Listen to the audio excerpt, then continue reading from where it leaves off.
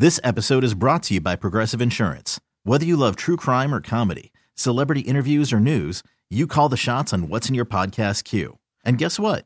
Now you can call them on your auto insurance too with the Name Your Price tool from Progressive.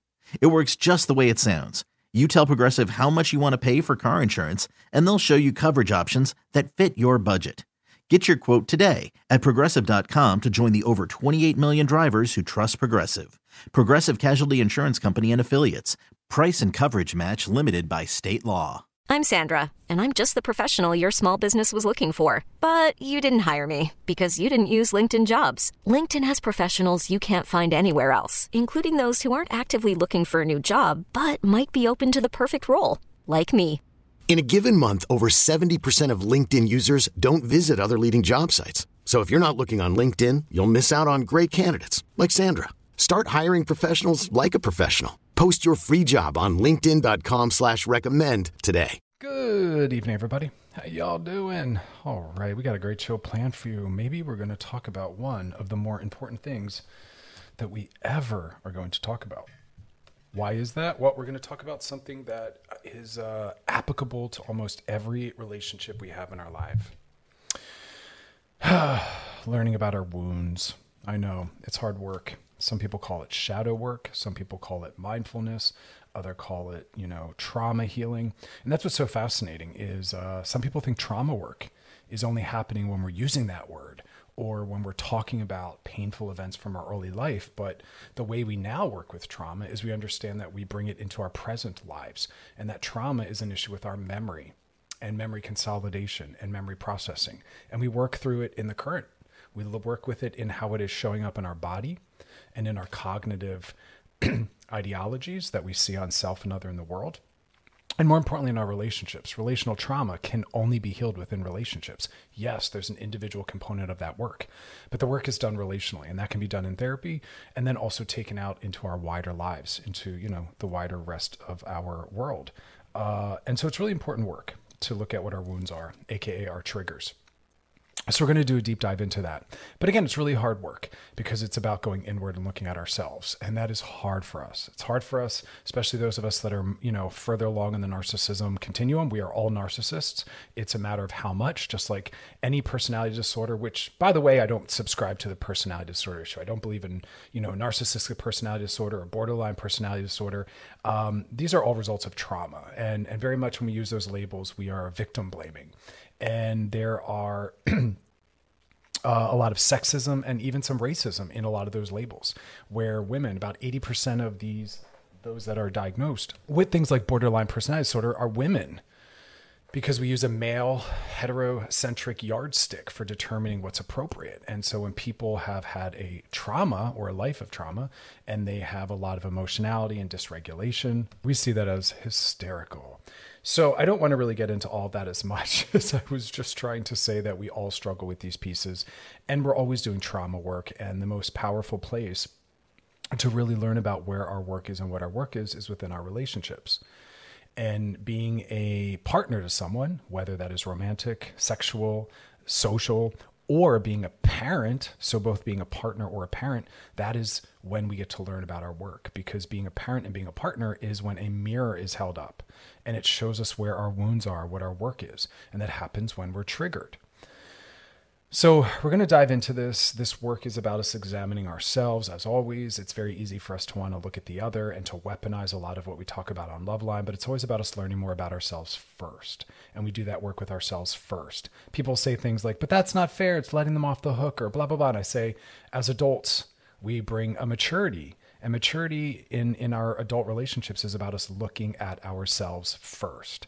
And once we've done the work of working and practicing being better selves, then we can start to look at our relationship to others. Now, as always, let me just throw in my disclaimers and caveats, because everyone, we often struggle with understanding that you have to understand the nuances and complexity of what I'm saying.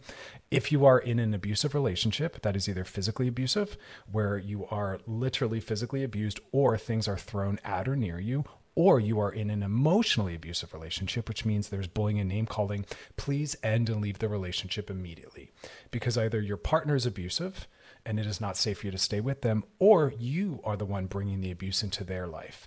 And that is not fair or healthy for you to do either. So put the relationship on pause, separate and go heal, and then come back together. Because emotional abuse is as toxic as physical abuse. And we're no longer normalizing emotional abuse as though name calling and bullying and all of that is part of a relationship. No, it's not. And it never should be. And the minute it enters a relationship, it is time to put the relationship on pause and to say we have work to do because we are starting to normalize abuse. It doesn't matter who brought it in. You both have a role in separating out of that. So please do that. That's the caveat. All of my topics assume we are in non-abusive relationships because, again, if we are, we need to end them immediately, separate out, do some healing, and decide if we want to release the relationship or renew it and come back. But again, these topics are always within healthy, secure adult relationships. So I want to kind of just start there. So we're going to take a break and then we'll come back and do a deeper dive with this. But as always, wearechannelq.com is where you want to go to check out past episodes, including this one, because, there can sometimes be a lot of dense material in what I'm talking about. God bless it, trying to pack it all in there. But we don't always hold on to all of it. That's okay. If you walk away from some of my shows with just one new idea or two new ideas, bam, job done. Because again, we're not trying to optimize. We're not trying to be perfect. We're not trying to do self-improvement. We're just trying to look at ourselves. We're dropping the stakes. We're lowering the bar a little bit. You know what I mean? We're working on being kinder with ourselves. And this kind of work where we're being reflective, and you're going to hear more about this, reflective, not reactive. Got to start to build in those mantras and those sound bites. It's hard and it's a slow process, but it's just about staying in the practice. I want everyone to know what their work is. If we're moving through the world and we don't know what our work is as a person, our work to be better, a better parent, a better colleague, a better boss, a better lover, a better friend, whatever it is, then we're probably going through life on autopilot, harming people that are in our care because we have a relationship to them. Because people are in our care when they're our friend, when they're our partner, when they're our colleague, when they're an employee. They're in our care, and we have to take that seriously. So, all right, we'll talk more. Stick around, y'all. You're listening to Love Line with Dr. Chris on Channel Q and Odyssey. Hiring for your small business? If you're not looking for professionals on LinkedIn, you're looking in the wrong place. That's like looking for your car keys in a fish tank.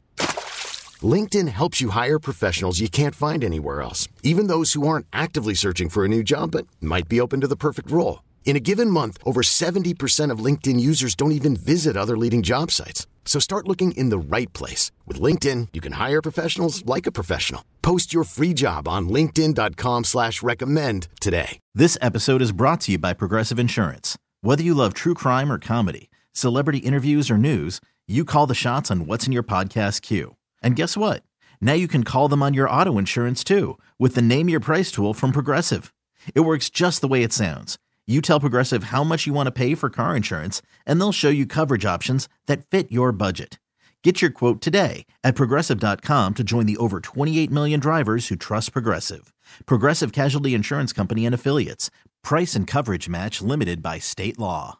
We really need new phones. T-Mobile will cover the cost of 4 amazing new iPhone 15s, and each line is only $25 a month. New iPhone 15s? It's better over here. Only at T-Mobile, get 4 iPhone 15s on us and 4 lines for $25 per line per month with eligible trade-in when you switch. Minimum of 4 lines for $25 per line per month with autopay discount using debit or bank account. $5 more per line without autopay, plus taxes and fees. Phone fee at 24 monthly bill credits for well-qualified customers. Contact us before canceling account to continue bill credits or credit stop and balance on required finance agreement due. $35 per line connection charge applies. See T-Mobile.com. All right, y'all, we are back. Time to keep this discussion going about triggers. Now, a lot of important stuff in here, so I want to make sure everyone's kind of sticking with me.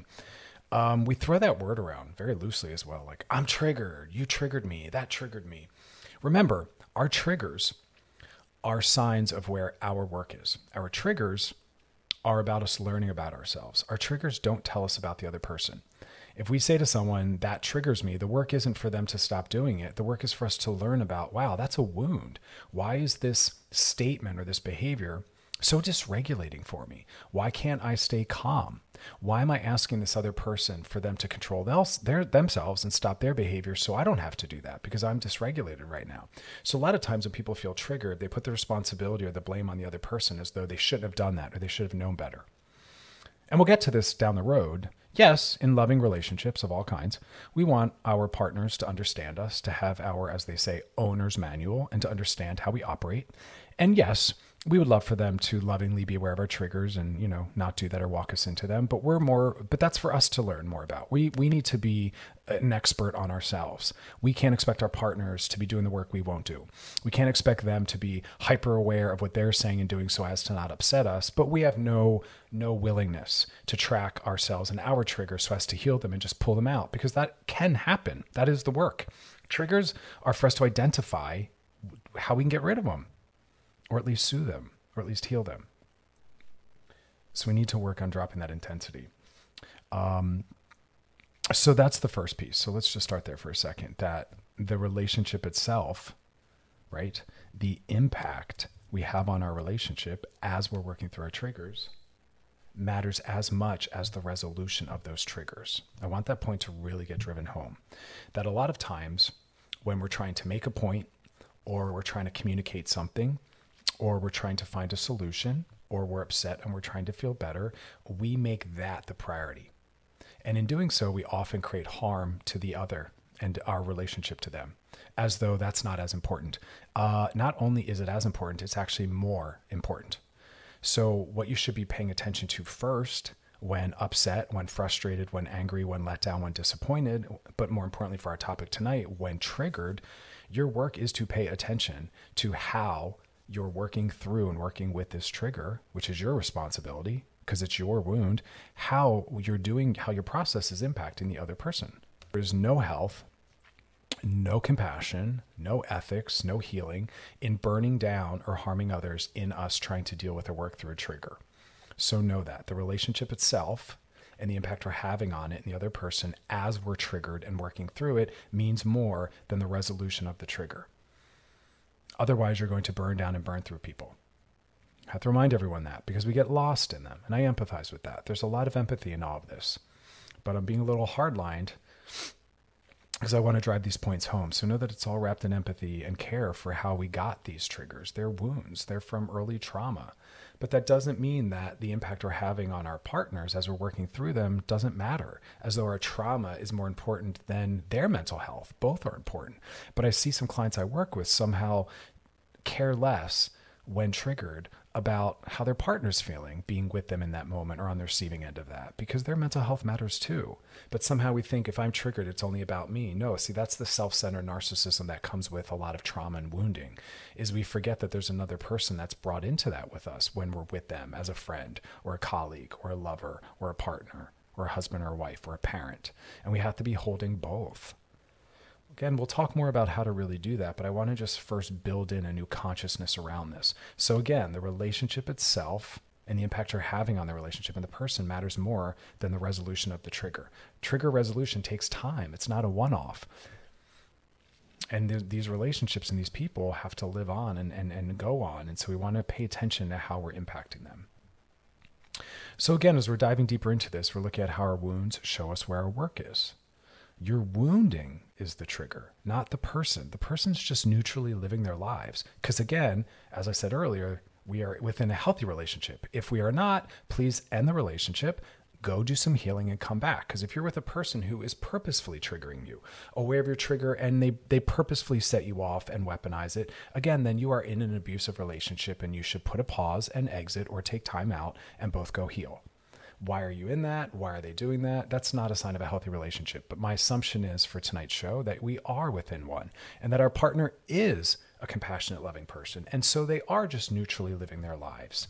But yet we are still triggered because they're living their lives, doing what they do, and they have their own history. Remember, they have their own traumas as well. You might be traumatized, but so are they.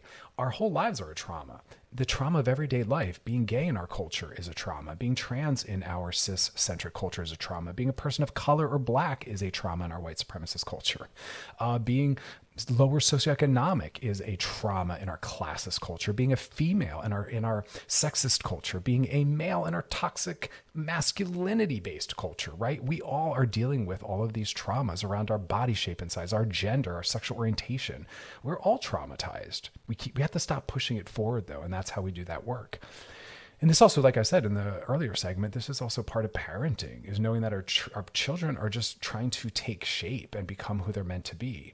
And when they dysregulate us, we blame them and we punish them, not realizing that the issue is our trigger and we need to heal it. And they're helping us see where our triggers are every time they upset us.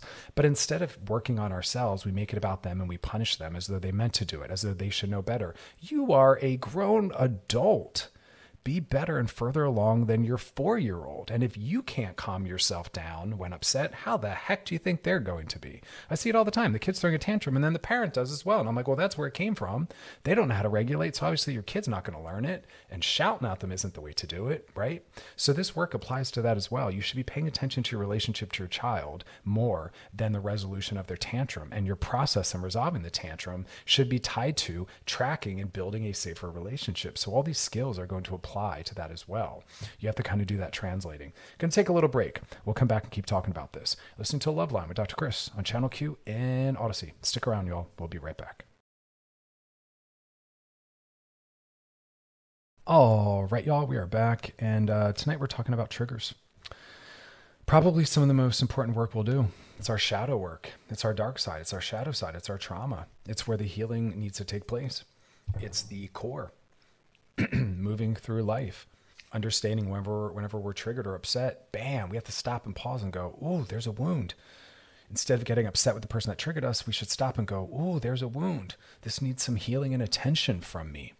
We'll get to that later in the show, what we do in that moment, but that's what we should be alerted to. It's a communication, and we should go inward. We always want to go outward, go inward in that moment. What do I need to learn about myself right here? What can I do? Again, we'll get there. The tips and the tricks. We always end with that. I know you all love tips and tricks.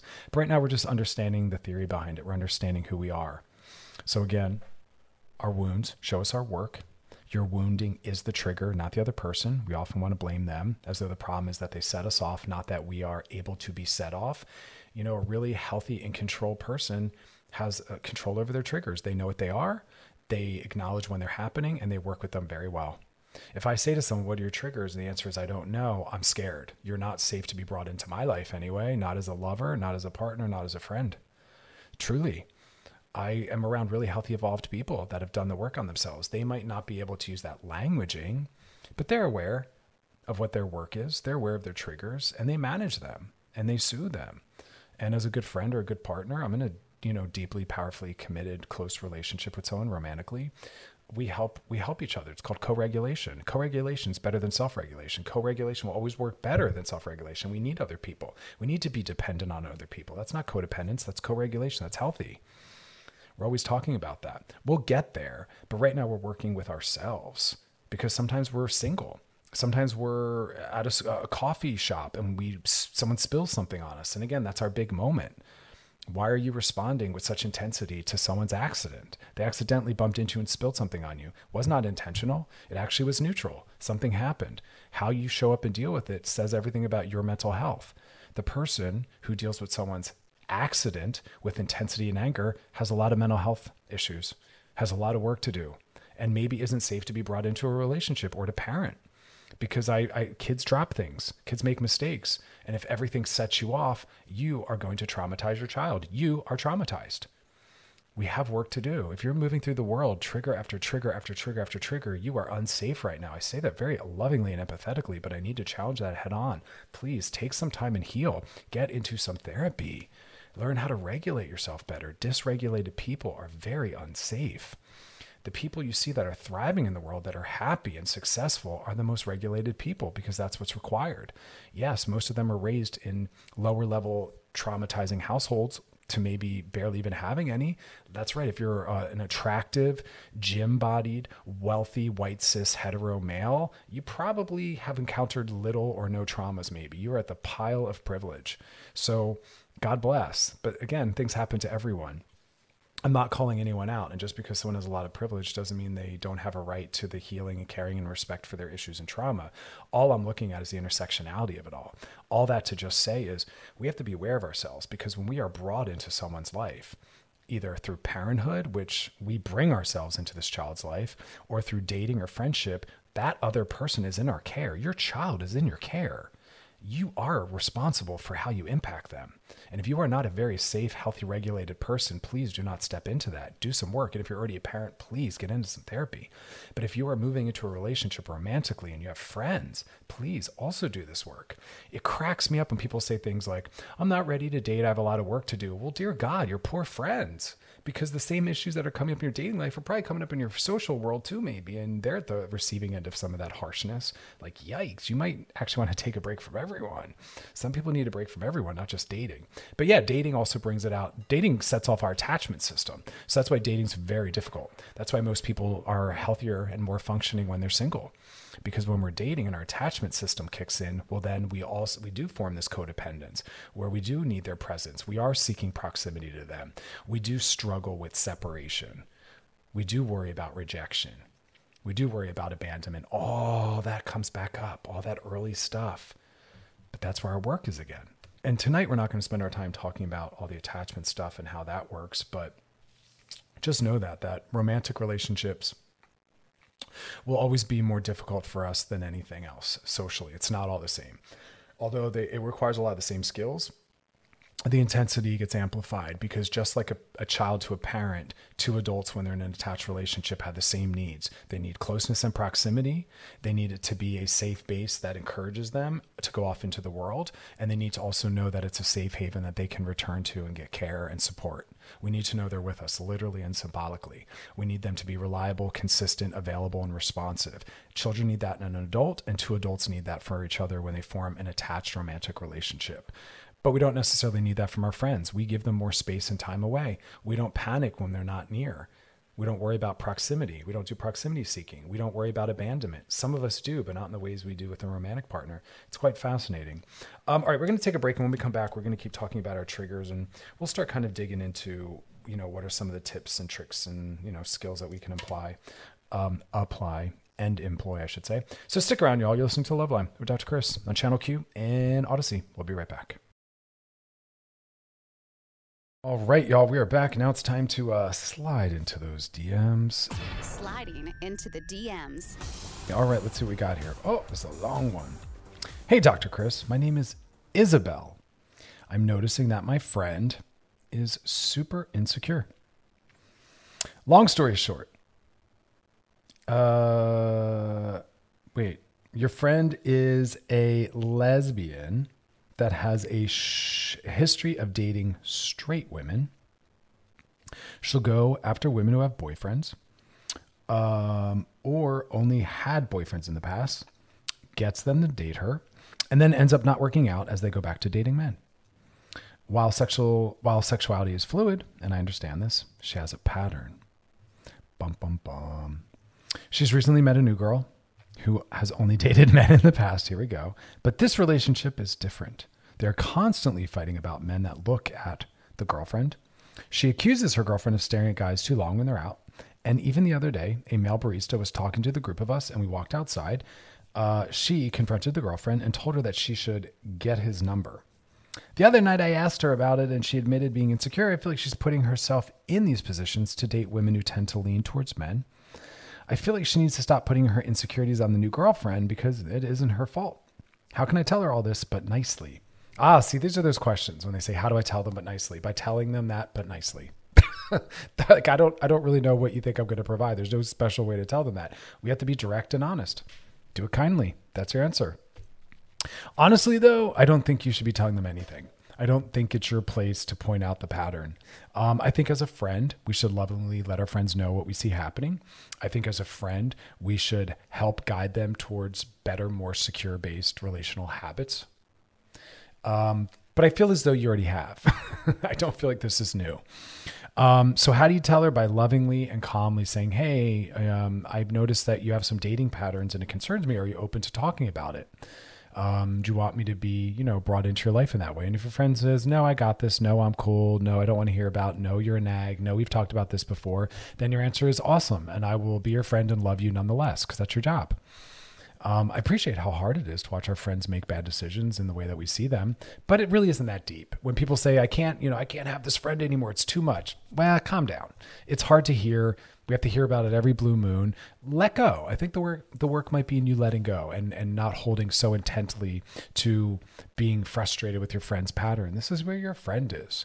And yes, can you sit down and say you're going through these patterns and habits and I think it needs to stop? Like I said, sure, if you haven't already, but at some point we have to let people be on their journey. I don't know what is driving that with your friend. I don't know why your friend wants to date people that seem, based on your report, to theoretically have a stopping point or a point where things can't progress any further or a, pre-decided expiration date of some kind. I don't know why. It might be an avoidance of intimacy. It might be an arousal template that isn't serving them and they need to figure out what are the other things that turn me on and that I'm interested in and maybe start trying to find that. But that's all work that this person can't do with you. This is work that they need to do with themselves or in therapy. So again, if you haven't brought it up before, yes, very lovingly, softly, non-accusatorily, bring it up. Let your friend know. But you have to ask, hey, are you open to hearing what I think? I care about you and I watch your dating style and habits. And I think I see some things that could help, make it better and some changes. But if your friend isn't interested or says no, you got to let it go. And we have to learn how to love people anyway. We can't try to get everyone to live in the world in a way that doesn't frustrate us because we're tired of being frustrated. And if they only acted differently, we wouldn't have to be frustrated. No, we have to learn how to calm ourselves down and let go and let people live their lives. And so I'm hearing both concern and care, and that's awesome. You sound like a good friend. But then I'm also hearing that you have some work in this and that you care too much. This shouldn't be that troublesome for you. This isn't your life. And to have to hear and be there to support your friend through these breakups isn't a lot to ask, actually. And again, we have to learn how to not be so annoyed with other people's moves. People are always going to frustrate us. So let's see how that goes, I like the question. I like the intent, but we can't try to change people based on our frustration. So let's see where that goes. DMs, y'all. You got a DM for us? Drop in the DMs on our Loveline IG page. We always love hearing from you. Any questions you got, topics you want covered, something you want us to drop back into deeper, let us know. Also, past episodes over at wearechannelq.com. Scroll down, look for Loveline, click on it. They're all there. You can binge, post, share, re-listen. Lots of good stuff over there, so check out some of the other programs. But stick around, y'all. We will be back. And, of course, closing out the show with some more DMs. You're listening to Loveline with Dr. Chris on Channel Q and Odyssey. We'll be back.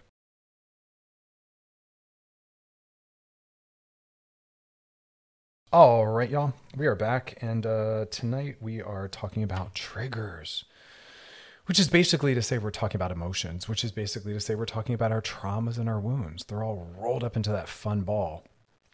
But we're basically just looking at on the back end how this comes to be. Again, relationships, the relationship matters more than the trigger itself. So when you're getting triggered and you're upset, pay attention to how you're impacting the other. This person that is in your care, by nature of forming a relationship with them, we are responsible, even when triggered and in a trauma state, to really try to pay attention to how we're impacting the other as much as we need them there for us. Our wounds show us where our work is. Your wounding is the trigger, not this person or their behavior. So don't go outward focusing on that as though if they stop doing that, we're all well. No, we're not. It'll get triggered again in some other way. That trigger remains. You're just bypassing doing the work. No bypassing, right? And we want to become aware, not reactive.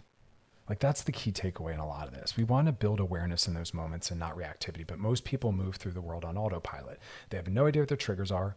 They have no idea what their work is. I know what my work is and I know what my big triggers are. I know my big three and I work on soothing them and I'm killing it. I'm doing awesome. And I know when I'm stepping into it and I go, oh my God, here it is. Cause I can feel that shift in my body because I'm aware. I'm building awareness and trying to get rid of reactivity. When in doubt, I stand there and do nothing.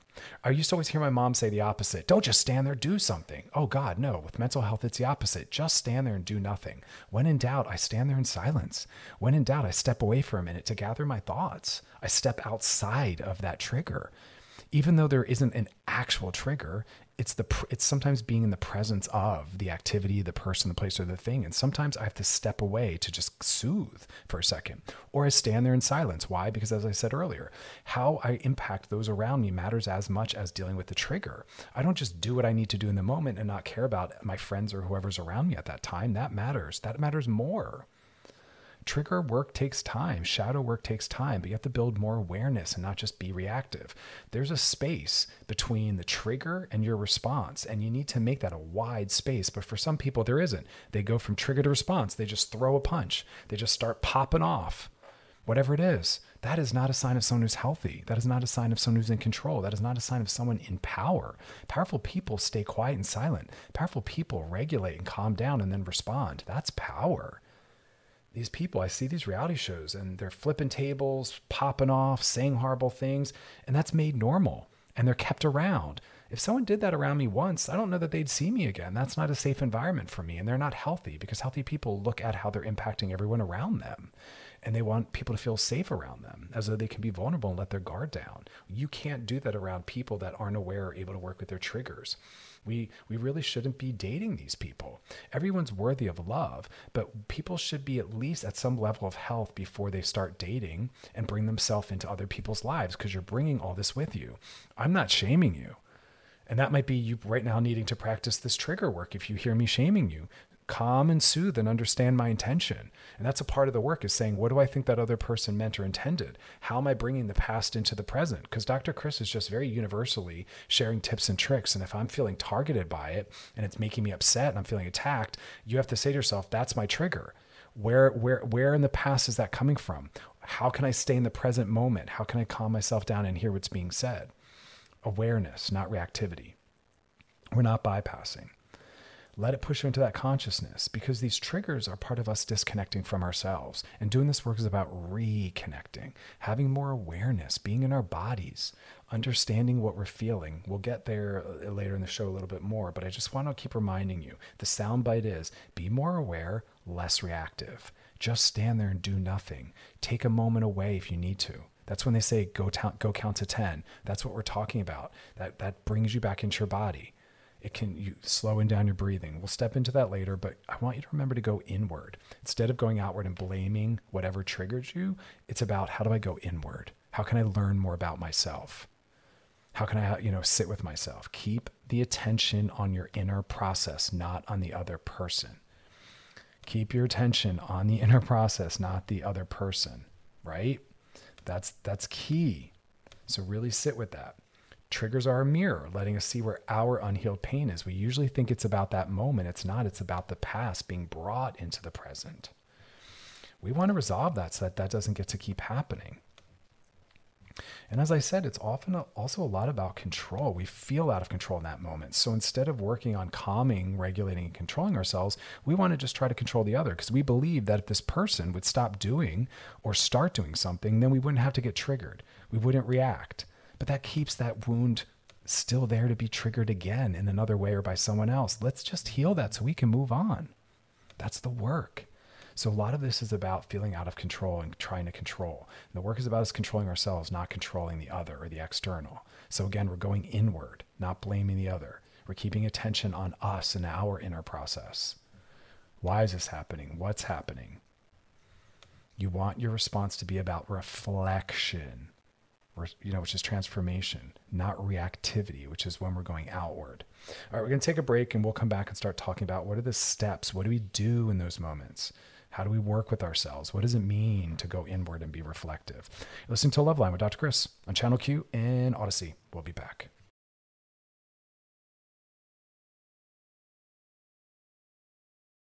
All right, y'all, we are back, and tonight we're talking about our triggers, getting triggered. Again, I hear everyone throw that around as though it's a request for the other to not do something or for the other to stop doing something, right? We get triggered and we start yelling or shouting at someone, stop doing that, or you always do that, or you're making me feel this way. That's the sign of someone who's unsafe and out of control. The sign of someone who is safe and in control is someone who sits still in that moment and they go inward and they go reflective and they say, damn, what's going on with me? Why am I having that response? What is that? What from my past am I taking into the present? Because again, within a healthy relationship, which is my assumption, because if you're in an abusive relationship, the work is on pausing or getting out. In healthy relationships, our partners aren't doing it on purpose. It's a very neutral thing. They're just living their lives, being themselves. And we have to go into acceptance. I know it's a very scary thing, because in essence, the work is really about being calm, and then connecting. We shouldn't ever be sharing or processing anything with someone else unless we're calm. And we should be connecting first. It's like I say to parents, connect before you correct. You shouldn't out of the blue come in hot, attacking, and correcting. First, take a moment and connect and bond. Hey, I see what you're doing down there. Are you having fun playing? Good. But listen, when you take that marker and you draw on the wall, blah, blah, blah, blah, blah, blah, blah. But connect first. Come in soft so they feel safe connecting with you and hearing you. Don't just come in hot. That's how you start to startle and traumatize. And again, the relationship matters more than you dealing with the trigger. Your relationship to your child or your partner matters more than just getting them to stop writing on the wall. And if you think just getting them to stop writing on the wall means more, you have a lot of work to do, because then you don't value your relationship to your child or the other person. You have to connect first, but we have to also be calm to then connect. And then we can share and process. But we have to be calm. The connection matters more. Remember that. Because again, we're using this as a transformative experience.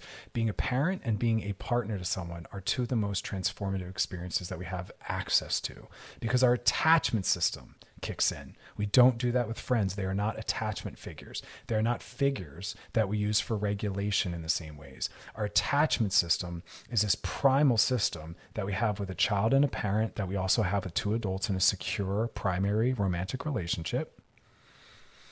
And it's about proximity seeking, it's about support, and it's about presence. And we all know that.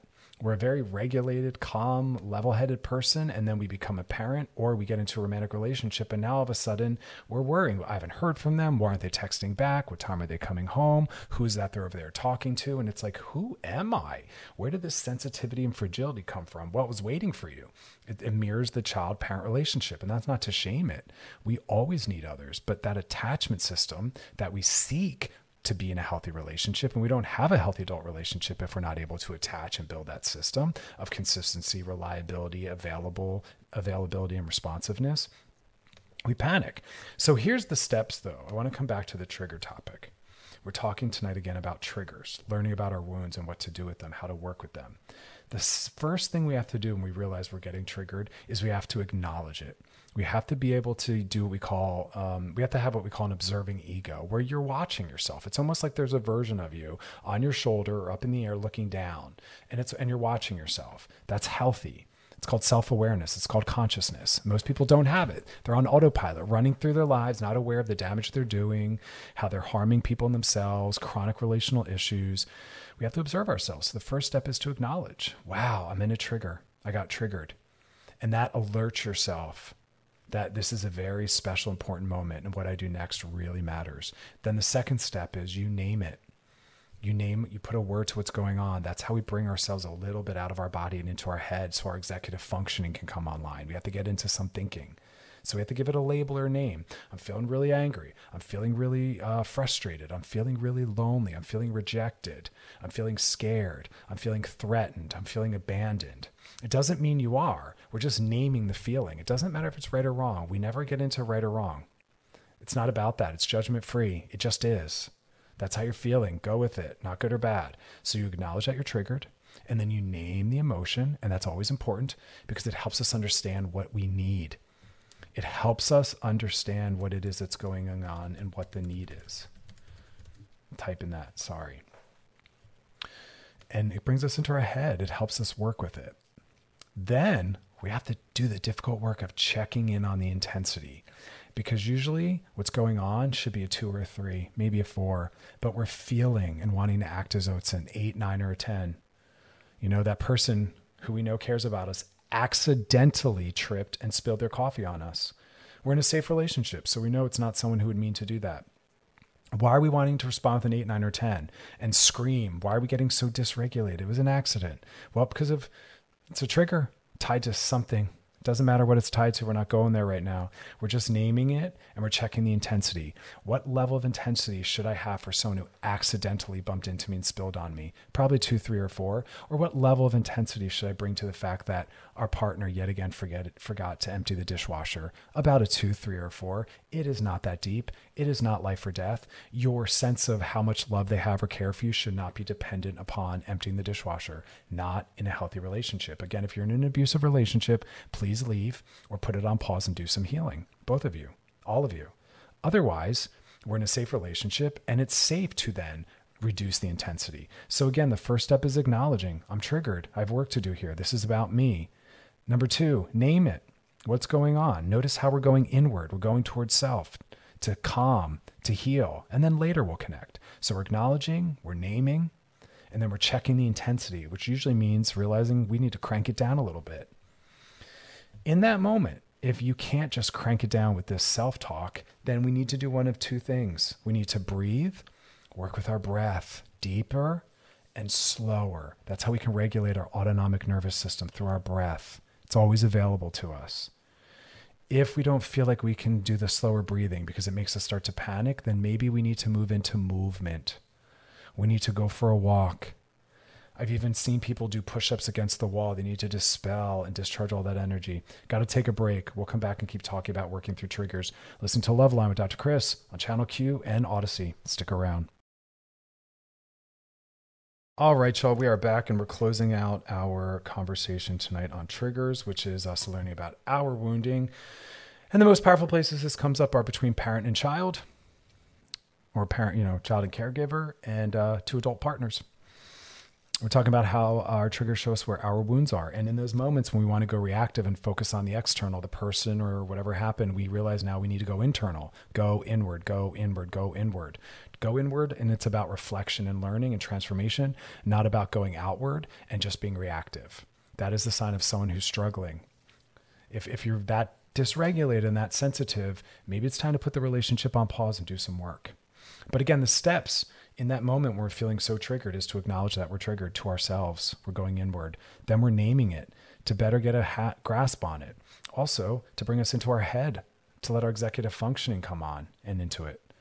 Then we're checking the intensity. Most likely we've cranked that bad boy up. We're in a safe relationship. This is not for people in relationships that are abusive, verbally with name calling and bullying, or physically.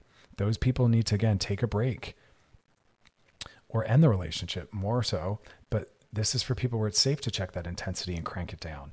And before the break, we were talking about in that moment, if that is not enough, we start with breathing first. Our breath will always slow us down. Slower, deep breathing in that moment. If that doesn't work, maybe you need movement. Go for a walk it off, run it off, jog it off, get down and do some push-ups. Sometimes we need to discharge that energy. Listen to your body. It's going to need to go in one or the other, one direction or the other, a down regulation or a release and up regulation. Also, we have to do some self-talk. Breathe. I'm in a safe relationship. My partner cares about me. I'm in a safe relationship. My partner cares about me. You can have a mantra. We're saying calm, calm. I have my own mantras where I greet everything with ease and I embrace it with love. That's me practicing my acceptance of whatever's happening in the moment as I'm working with it. I say, meet it with ease and embrace it with love.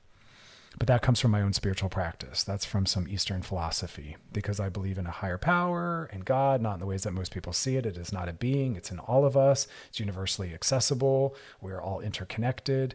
And I'm trying to lead with love and nonviolence. It's also why, I'm vegan and feminist and activism. It's all in there, but that's my journey. And then finally, if that doesn't work, you also have access to co-regulation, which is more helpful than self-regulation. So when we can reach for another to help regulate us, always do so. And they don't need to really say or do anything. We just need to know that someone's with us. Sometimes you just need to go stand by them, hold their hand, put your head on their shoulder, ask them to come sit with you. But you have to be safe for them to approach. That's why you have to do the breathing, the moving, or the self-talk before we attempt to do that sometimes. Sometimes we can come in hot and they can contain and handle it, and it won't traumatize them or trigger them. You have to kind of be more aware of your relationship. And then we move into examining the other person's feelings. How am I impacting them in this moment? What do they need from me? My partner's in my care. Yes, I'm triggered, but that doesn't mean it's all about me. It can't always be about you because you say you're triggered, as though they don't have a life that's in motion, as though their quality of life doesn't matter, as though how you're impacting them with your triggers doesn't matter. It does. It does. And it's okay to in that moment also realize that. But that's why we're checking the intensity and cranking it down. And then finally, once we're calm, we connect and then we share what happened for us. And we learn. We both learn. You and this person learn and you grow. And you're safe to stay connected to. And that's what we do. That's how we heal. And each time it happens, you go through that quicker and faster. And at some point it happens and you just catch yourself quick. You don't even need to think about those steps and you just, and you're back. It gets easier. As you're noticing, the work is about awareness. That's all it is. And I know people are like, but what does that mean? Just have to build awareness. We're not wallowing in it. We're not acting it out. We're not denying it. We're not stoking it. We're just letting it be. That's what we're really practicing. We're just staying in the moment, letting it sit beside us. Awareness and acceptance. That's how we do it. We just let it be. Nothing needs to be done. With triggers, we often feel like there's something, we have to do something. We got to do something, or you have to do something. No, we all just need to be in the moment, center ourselves, accept it, and we move on. It's kind of like the weather. You might have left the house thinking it's going to be a beautiful sunny day. There you are in your tank top and your shorts. Oh my God, you step outside, it's raining. Nothing needs to be done. The day isn't ruined. It's different. It wasn't what you wanted. Accept it. Go put on a hoodie and go back out and have your day. That's what we have to do with our triggers as well. Learn to carry them with us. Learn they don't have to ruin the day or the morning or our relationship, but we let them. That's why we go inward and we heal and we soothe. And then we go back and we go about our day. Look, this work lets us see how immature and primitive we can be in relationships. We have to put ourselves under scrutiny. What type of partner am I? What impact am I having on this other person? Where do I need to heal? Because people don't trigger us. Our wounds from the past do. We have to live more in the present. When we're living in our triggers, we're living in the past. We're taking it forward. Because most people in our lives, if we're in a healthy relationship with them, they're just neutrally living their life, and they can't be doing the work we're not meant to do. We're not willing to do. We can't expect them to be hyper-focused on not triggering us if we're not willing to be aware of our own triggers and work on it too. But we often want to make it the job of the other.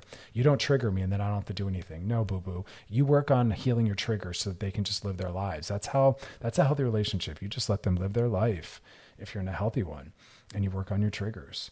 And then the work, if you're the partner of someone who struggles with their stuff, just try to be present to co-regulate. Stay calm, stay connected, use touch in a loving way, and try to provide the opposite energy of what they're struggling with, All right, y'all, we'll talk more about this down the road. Coming up next, we're going to slide into those DMs, so stick around. You're listening to Loveline with Dr. Chris on Channel Q and Odyssey. We'll be back.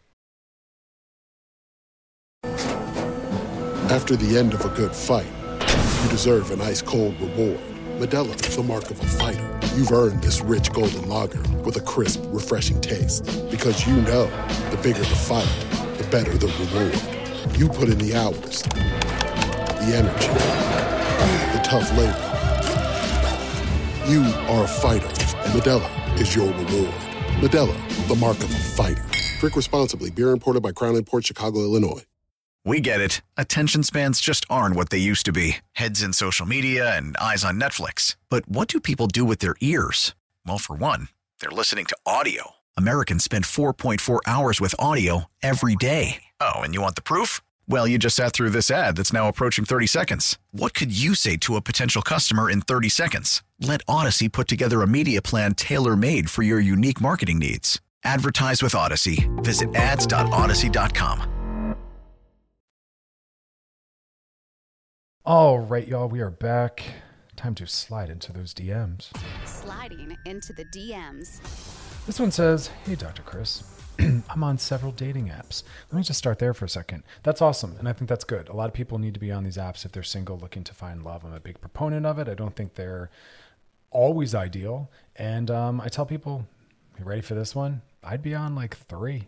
I know, it's a lot. You got to check them every single day. Yep. Breakfast, lunch, and dinner, because everyone's looking for people that are consistent, reliable, available, and responsive.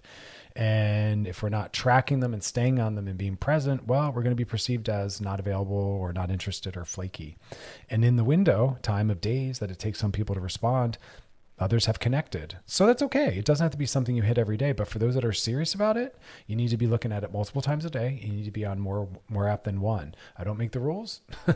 I'm just helping people learn how to use technology to try to give themselves more opportunities. Dating and finding compatibility is a numbers game. So the more options and opportunities you give yourself, the better you'll be. When in doubt, find out. When in doubt, go out. We don't want to make our total decision based on looking at their height and their weight, which are all rooted in ego. Someone's height and weight has very little to do with what kind of partner they'll be and what it'll be like to be in a relationship with them. So we have to have a wide net. We have to be flexible. We have to be open. So I think that's great. But that's not your question. So the question says, when we get deeper into it, hey, Dr. Chris, I'm on several dating apps. Awesome. And it really bothers me that some of these men and women are putting COVID negative or have my COVID vaccine in their bios. Is that just annoying me, or is this the way of the future? I'm not annoyed by it. I want to know. If you're not vaccinated, we got a problem, because I think that's unethical. And number 2, I personally don't want to spend time around unvaccinated people. Why? They're not safe. I don't want COVID, and I don't want to pass along to some of the people in my life that are immunocompromised. I don't have the best or most robust immune system for genetic reasons. So I don't want to be around it. And so I think it's completely fair. I don't think it's stigmatizing or pathologizing. I think it's an honest question rooted in safety. And if people aren't confident having to explain why they haven't gotten vaccinated, well, good luck, because LA is now one of the multiple cities that's demanding anyone in any public space has some, way to prove that they've been vaccinated. I'm here for it. Does that create some second-class citizenship? I'm never down for that. But if it's, rooted in those, just not willing to do what they need to do to keep everyone safe, well, that's consequences. Life has consequences, You always have a choice. No one has to get vaccinated, but there's consequences if you don't. And we're trying to keep each other safe. So I'm cool with it. The only thing I don't like in bios is when people are doing sexual racism, body shaming, instead of talking about STD and STI status as positive or negative, saying things like, are you clean? Like, that's offensive. That bothers me. When people say really gross, heinous things, like I said, that are racist or body shaming, that bothers me. Because that's exclusionary based on nothing but oppression and violence with communities that have traditionally, already encountered that. And there's a lot of people that are on those apps trying to have a corrective experience and want to feel desirable. So COVID thing though, no, that's choice. Unless someone cannot, for health reasons, then it's choice. And you have to own the consequences of that choice. And if I was single and looking to go on dates, you better believe I'd want to know on the front end. Because if they're not, I'm not going to be spending time with them. And so I don't even want to jump into that. And also, I would really question some of their ethics. I'd want to understand why. And also, knowing that it's so politicized, what does that mean? They're anti-science? Are they anti-vaxxers? Or, is this a Republican thing? Are they also anti-abortion and pro-Trump? Because I want to know that as well. Because that'll also never work. So I'm okay with it. I think it's just you. Maybe it's some other people as well.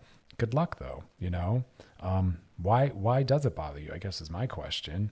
What does it bring up? What kind of conversation does it start that you don't want to have? So I think there's something reasonable in there. I'm okay with it. I haven't been on the apps in a long time though, but I hear through clients that there's still a lot of mess going on there. So just a closing reminder, be kind. Be kind. Take it seriously. These are human beings we're dealing with. There's a human being on the receiving end. Take that seriously. You might, these people might be making a last-ditch effort to really put themselves out there and to try to find what they're looking for. So take that seriously. All right, so those are our questions. If you got a DM for us, drop in the DMs on our Loveline IG page. We'd love to hear from you. Questions, topics you want us to hit, something you want us to circle back and drop deeper into, let us know. As always, over at wearechannelq.com, you can look for Loveline, check out past episodes, binge, post, share, re-listen. We got all the stuff for you. But join us tomorrow night. We'll be back. Got a great show planned for you tomorrow already. Been working on that bad boy. Spend the rest of the night, though, focused on self-care. Be kind to yourself. Be kind to those around you. As always, thanks for hanging out, and you enjoy the rest of your night. This episode is brought to you by Progressive Insurance. Whether you love true crime or comedy, celebrity interviews or news, you call the shots on what's in your podcast queue. And guess what? Now you can call them on your auto insurance too with the Name Your Price tool from Progressive. It works just the way it sounds. You tell Progressive how much you want to pay for car insurance, and they'll show you coverage options that fit your budget. Get your quote today at Progressive.com to join the over 28 million drivers who trust Progressive. Progressive Casualty Insurance Company and Affiliates. Price and coverage match limited by state law. T-Mobile has invested billions to light up America's largest 5G network, from big cities to small towns, including right here in yours. And great coverage is just the beginning. Right now, families and small businesses can save up to 20% versus AT&T and Verizon when they switch. Visit your local T-Mobile store today.